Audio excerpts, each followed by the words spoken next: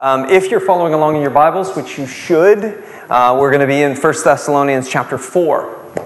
Now, we've been running through the whole book of 1 Thessalonians, or 1 Thessalonians, and we're going chapter by chapter. And the reason we're going by chapter is because God wants us to know His Word.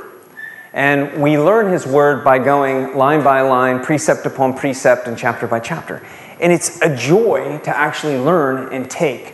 It also gives us a position of what Paul is thinking for the early church and how maybe we can apply that to our lives. Now, it's an interesting one because chapter 4 builds upon chapter 3, and if you were with us last week, we were talking specifically about Timothy and how Timothy was an encouragement to the believers in Thessalonica. And in Thessalonians, we're starting to see some questions emerge. This is a fledgling church. It's a small church. It's about the size of our congregation, maybe a bit smaller. And these are the believers in the area. There are no more. If they are out there, they haven't reunited and gotten in touch with this small band of followers. And these followers actually stood up to protect Paul. And we hear about that in Acts chapter 16, Acts chapter 17, where Paul then goes to Berea, which is 50 miles away, and says, I want you to be Bereans. And we talked about that, being a Berean. How many of you want to be a Berean? You want to reconcile the Scriptures. You want to know the Scriptures. They're not just going to trust what Nathan says. Amen? You're actually going to... You're going to actually go read them for yourselves and know exactly what they're saying. And Paul highlights this. But the Thessalonians were beginning to ask questions. What's going on? And they want to know some basics of Christianity. Basics. These aren't high convoluted thoughts. They're just the basics of how the Christian lives in a world that actually so often riles against it. And actually puts itself in position in which we have to learn how not to be the culture, but to be biblical. How many of you want to be biblical? I want to be biblical. I want my conversations to be biblical. I want my understanding when I look on television and when I'm looking and appraising the things of the world to see it through the lens of the Bible. Why? Because Paul understands the Word of God. Paul says early on in one of his writings that he was a Pharisee of Pharisees. When he made that statement, he was saying, I've studied the Torah up and down, so much so I've memorized it. And it's in this revelation that he has, spending time, getting saved, knowing Christ. He has this encounter with Jesus that he begins to instill wisdom into these fledgling churches. And for us, as we step back, we can ask the question, okay, Lord, what do you want to say to us today? What do you have for us today? What are you calling us to today? And in this fourth chapter, there's a plea. Paul puts out a plea that first and foremost, we would in some form live as brothers and sisters. Now, we would also live pure. How many of you recognize that the world is defiling a bit? And when I say the world, I mean those things outside the church, those people who do not necessarily wouldn't call themselves Christians. How many of you realize that the things that are produced in the world defile? And all of us recognize that. Well, Paul says, here's what I want to take you to. He says this, I want to urge you and exhort you in the Lord Jesus Christ. He says this, that you should what? Abound more and more, just as you receive from us, how you ought to walk and to please God. God is really concerned about the way we walk with Him. He's concerned about how much time we spend with Him. He's concerned about those moments in which we are put into very difficult positions and how we react to those situations. Paul's looking at this fledgling church and saying, one of the basics of Christianity is this, that you learn how to walk in a way that pleases the Lord. It's simple. It's not it's simple in the statement. It's very complicated in the way we live it out, isn't it? How many of you say weekly, daily, I find that there are a lot of temptations that I get drawn to? There are a lot of things that go on in my life in which I'm kind of taken off the path into another direction. And I'm kind of off, and I find myself just kind of meandering on the side of the world and where I'm at. I'm not on that straight path that I want to be on so that I might walk the way I'm supposed to walk. For you know what commandment, verse 2, we gave to you in the Lord Jesus. For this is the will of God, your sanctification. I want to stop right there. There's something God really cares about. Now, if you become a Christian, you have been saved. The word often used is sozoed. You've been saved. For those of us who believe in being born again, John chapter 3, God calls Nicodemus to be born again. You are a Christian. You have been translated from the kingdom of darkness into the kingdom of light. You are a follower. No longer are you a foreigner. You are a son and you are a daughter. How many of you love being a son or daughter of the Most High King? Amen? Yes. You've been put into this world in which you actually begin to grow. Or that's the concept. Sanctification. It comes to us with this understanding that somehow we would grow up. And if you're following along in your Bible, just circle the word sanctification. It's the process of making or becoming holy, set apart.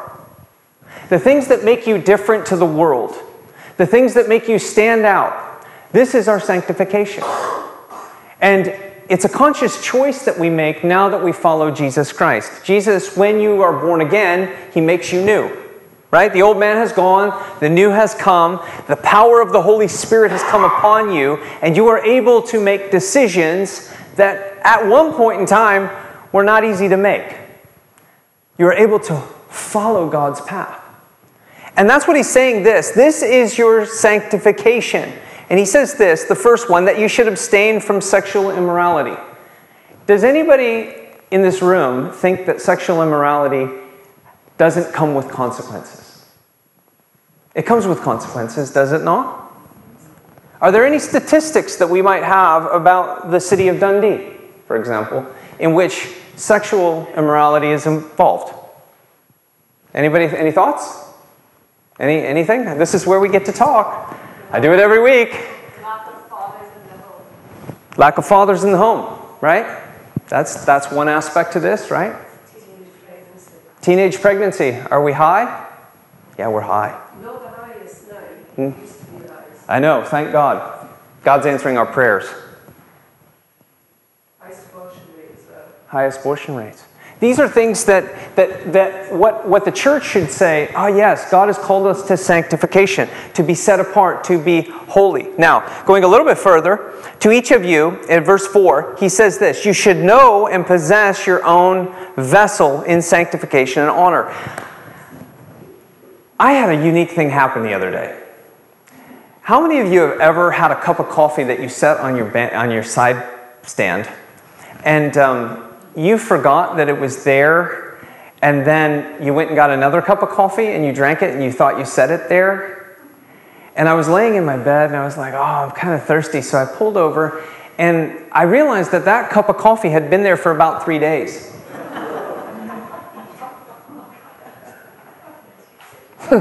Do I need to describe what was going on inside my mouth? It was just horrible. And I thought, oh man, why didn't I clean my cup? Ever done that? Hopefully none of you have ever done that before, but each of you should, what? Possess his own vessel. This is what Paul is talking about. Hey, basic Christianity is that we possess that vessel, our bodies. Why? Because the world is looking on. Everybody's watching. How does he do this? And he goes on to say, passion, lusts, those things that people who don't know God, the one should take advantage. Don't defraud your brother. How many of you are in business? Don't defraud your brother. That's a very practical application, right? If you're in business, honor your commitments. Makes perfect sense. Well, if you commit to something, show up and do it. If you're committed to that, do it. Why? Because there's a testimony that's coming. And then he says this in verse 7, God didn't call us to uncleanliness. He called us to what? Holiness. Therefore, he who rejects this does not reject man, but God, who has given us the Holy Spirit. Now, if we don't possess our bodies in sanctification and in honor, we're going to have a real hard time loving those around us. How many of you know people who are really struggling because they're having a hard time finding out how to love themselves, let alone love others? If we don't understand the depth of how much God loves us, He died for us, He cares for us, He pours out His Holy Spirit to give us wisdom and guidance and love, then what happens is we have a real hard time then loving those around us. And that's what he's saying here. And he puts this in almost a parenthetical statement because he's moving in a direction. You've concerning brotherly love. I've already taught you. I've already written it to you. Do you know when I was with you in Thessalonica, I laid down my life for you. I actually was in trouble. And I had to flee because I showed you love. I demonstrated what love is. I sacrificed for you. When you are a Christian and you sacrifice for others, they notice. Especially if they're not a Christian. How many of you have ever sacrificed at work? You went the extra mile at work. Something happened at work and you said, I got to go the extra mile. And you did it and they recognized. This is that kind of moment in which you yourself, you've put away the uncleanliness. You're growing in the Lord. The Holy Spirit has come upon you. And you've what? You've moved in a direction that gives you an orderly life. And it's so much so, he says this in verse 11, that you aspire to lead a quiet life. I always thought, that would be very difficult for an American. We tend to be loud. Right? But the reality is, he's not talking about volume. He's talking about the way you live your life. Faithful. Committed. Joyful. Peaceful. Notice what he says here. You mind your own business. Right? You're not over the fence listening to everybody else's gossip. You're actually minding your own business. And then what does he say a little bit further? He says, he goes on to say that you work with your hands. Paul would have been very clear on this one. Paul said earlier on, I didn't ask for anything from you. I didn't take anything from you. I didn't try to steal anything from you. What I did is I worked for you. He built what? Tents. He was basically a joiner. He built houses, but they were tents. And this is what he did. And he said what? So that you would do the same thing. You watch me as an example, now go do it. Now, what happens is that we prosper towards those who are outside, that we may lack nothing. The Greek really means need no way have. That's how it reads. It doesn't really read very good in English, does it? Basically, you don't need anything because you're living a life that's quiet and peaceful and committed and caring and gracious and kind. And guess what?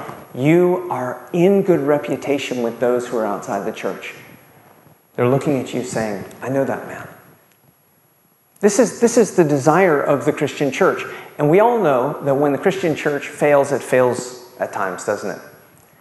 And the first thing that everyone does is they say the one thing that we are. They're hypocrites. Well, yeah, we are. We need God more than anybody. We need the grace of the Lord to cover our lives as much as anything else. And it's beautiful that God's given us the Holy Spirit. But His desire for us is that as we possess our vessels with honor, as we live out our lives, we live a life that brings God glory. And the outsiders see it. When we were sitting around talking about the picnic today, I was so excited, and Paul was so excited, and Simon was in the room, and we were talking about how important it is that when we are doing the picnic, we're showing love to every person that walks through, and those that come. And as we burn the burgers, not burn them, as we cook those burgers perfectly, there's a wafting smell that goes over the gates into the local neighborhood. So that they smell them and they are so enticed that they want to come. And when they come, what is there? a handshake. Welcome. You have entered our picnic. Now, that's going to have to take some greeters, isn't it? But every one of us are greeters in our own way. Why? Because we're living quiet, peaceful, loving, kind lives. We're so glad you're here. We want you here. God wants you here. God brought you here. There isn't one of you who walked through the door today where God wasn't involved in that decision already, and you showed up here. God ordained you to be here from the foundation of the earth. Why? Because He loves you, and He wants you to hear. Maybe God has a nugget of something for you today. Maybe God has a friendship that's going to be established today that you really needed. This is God. Now, in this instance, I'm gonna shift for a brief moment, and I'm gonna move from one basic. This is our life in Christ.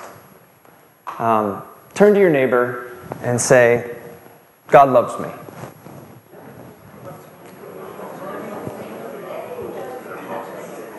Now, I love that you did that all so quietly. Now I'm going to ask you to say something. God is coming back for me. Turn and say that. God's coming back for me.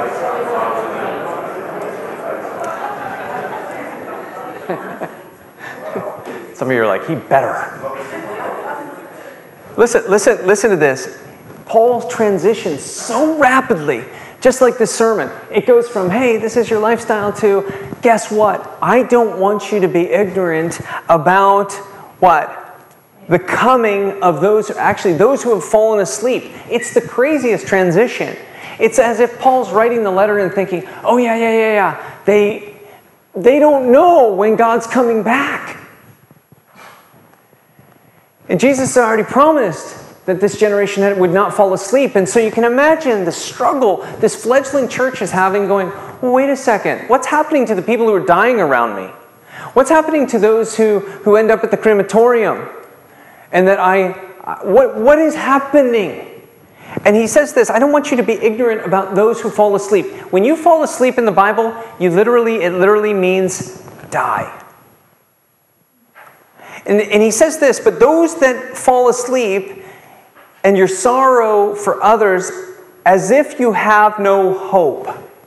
I'm reading a different version than probably is up here. You have no hope. The word for hope is anticipation. How many of you are excited about the fact that Jesus said that He's coming back?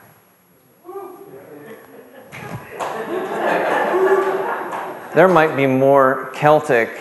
At the Celtic game today, there might be more woos from the United crowd than that.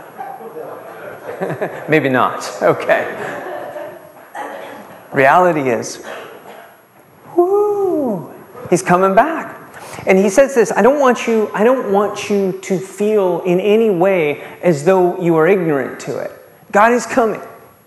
So here's the beautiful thing about this. We know this, that Christ is coming, Christ has come in His first advent, and Christ is coming again. We don't know the day or the hour. We don't know when it's going to happen. But the way that we want you to live in this quiet, honorable way, guess what? Live as though He's coming back tomorrow. This will shape the way you have conversations. It will shape the way in which you understand life, so that your hope, it's not worried about, my life. We get so caught up with what's going to happen next year or next week or next month. What does the Bible say? See that you do not worry about what? Where you're going to live or where you're going to go. Why? Because God is concerned with this, that Christ can come back at any moment. And he says this in verse 14, we believe that Jesus died and rose again. Good news? Excited about telling people? All right, we'll move on. Even, I was like, okay, well, I'm not going there. Even so, God will bring with Him those who sleep. So you know what? You don't need to worry. God's bringing those people with Him. God's going in advance. He's bringing those who have fallen asleep in Jesus. For this we say to you by the way of the word of the Lord. That's a very important statement. that we who are alive and remain until the coming of the Lord by no means precede those who are asleep. Makes sense, right? They passed away before us. But they're not going to be forgotten, and they're not going to be left. Why? Because God has already promised in His Word that He would never leave us nor forsake us. Right? Amen. So, irrespective of what happens, the Lord is going to descend. That's what it says right here. Verse 16, but we don't know the day or the hour. The Lord Himself will descend from heaven with a shout, and with the voice of an archangel, and the dead, and with the trumpet of God, and the dead in Christ will rise first. Amen? That's called the resurrection. The one thing that gives me hope when I go to the crematorium, every time I walk into the crematorium, is the resurrection. I know for a fact that I will be resurrected one day. It's the one thing that gives me hope. That I have Christ, and in Christ, I'm resurrected. So no matter what goes on in my life here on earth, no matter how sick I become, or if I were to die in advance, guess what? I'm being resurrected. It gives us hope when we deal with situations with people who happen to die early, and we go, gosh, they died early. Well, guess what? There's resurrection. The promise of the resurrection. How many of you hope in the resurrection? Amen. Yeah. Then we who are alive shall remain and be caught up with them in the clouds, meet the Lord in the air, and we shall always be with the Lord. This is the final consummation. It's a beautiful thing. We will be with the Lord forever. How many of you love that truth? I love that truth. It's so important. And guess what I find out of it? I find great comfort. And that's what Paul says in verse 18. Therefore, comfort one another with these words. When you worry about the future, or you worry about the relative, or you worry about the situation, God has already said, in Christ, there will be resurrection. And those of us who serve the Lord in that resurrection powerfully, and we walk with God in our lives, we spend time with God, guess what happens at the resurrection? We're given a great encouragement from the Lord. He says this, well done, good and faithful servant. And then what do we get? Rest. Rest. Powerful rest. Now, Paul will go on through chapter 5 into the seasons and so forth. But before he gets to the season, I want to say this. One of my favorite passages is Matthew chapter 25. In Matthew chapter 25, you have the parable of the 10 virgins. The 10 virgins are a great parable because 5 of the virgins actually go out and get themselves ready for the Lord's coming. The others, they kind of squander that opportunity and they kind of live the way they want to live. And what happens in the middle of the parable is unique in the sense that you find that it says that every one of them kind of fell asleep. They all got tired. How many of you are tired in this lifetime? It doesn't matter if you are a Christian or a non-Christian, you get tired. Your bodies get tired. And it says this in the middle of the parable, that they all fall asleep.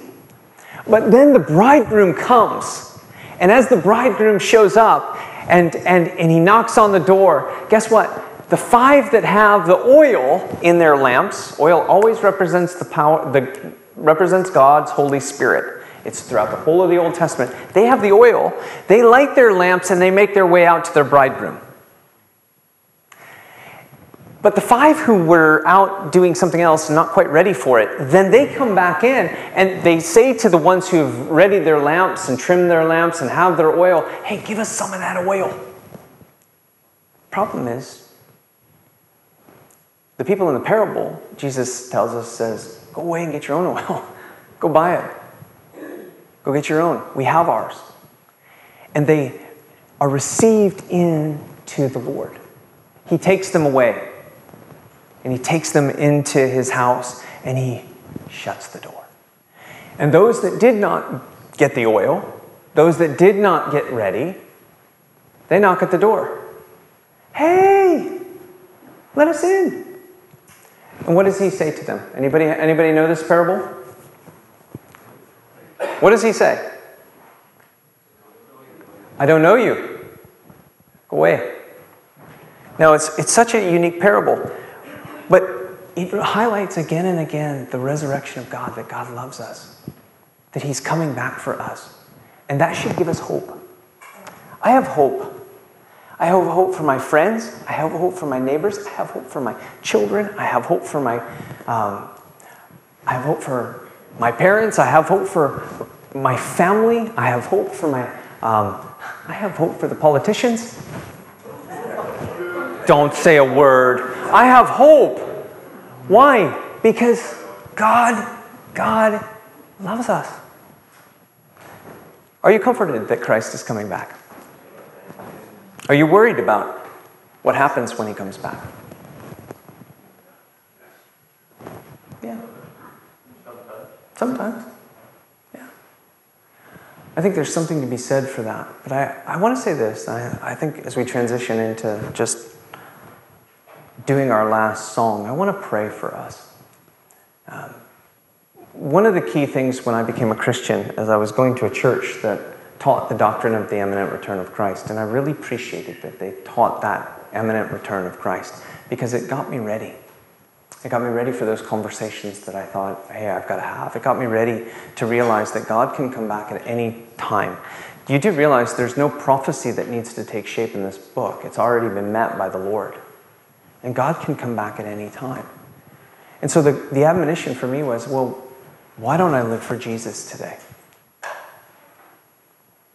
When I forget that God is coming back, I forget to live for him sometimes. I forget to know that he's coming. And I need to be ready. And sometimes I forget, and I kind of translate myself to forgetting that I need to be filled up with the Holy Spirit again and the oil of the Lord. And I want to say this, that the reason that we need to be filled repeatedly is that we often leak. Sometimes we open ourselves up to things that aren't godly. And God wants to fill us afresh again and give us his anointing, which means that we can live out this life with quiet reverence, with love for our neighbors. We can work with our hands in a new way. Why? Because the Holy Spirit is leading and guiding us. And if you want more of the Holy Spirit, Simon, if you just come up and play, if you want more of the Holy Spirit in your life, what I'd like to do is I'm going to ask you to be bold, because quite frankly, this is the safest place you're ever going to be when you get a question like this. If you want more of the Holy Spirit and you're sensing, hey, I'm just not hearing, or maybe I need to hear more, or Lord, I'm missing you, my communion times with you just aren't quite the same. It's very simple. Come back to me. Just come back. That's what the Lord says. And so if that's you, and you want more of the Holy Spirit, I want you to do I want you to do something. I want you to stand. If that's you, okay. Not everybody has to stand. This is between you and the Lord. But if you need the Holy Spirit,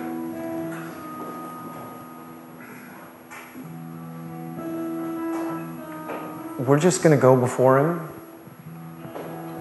And I'm going to ask you to ask the Lord to come in. And as he prays, I'll pray. But we're going to be silent for a bit. And we're just going to listen for a minute or two to what he has to say. Just press into him. Just get close.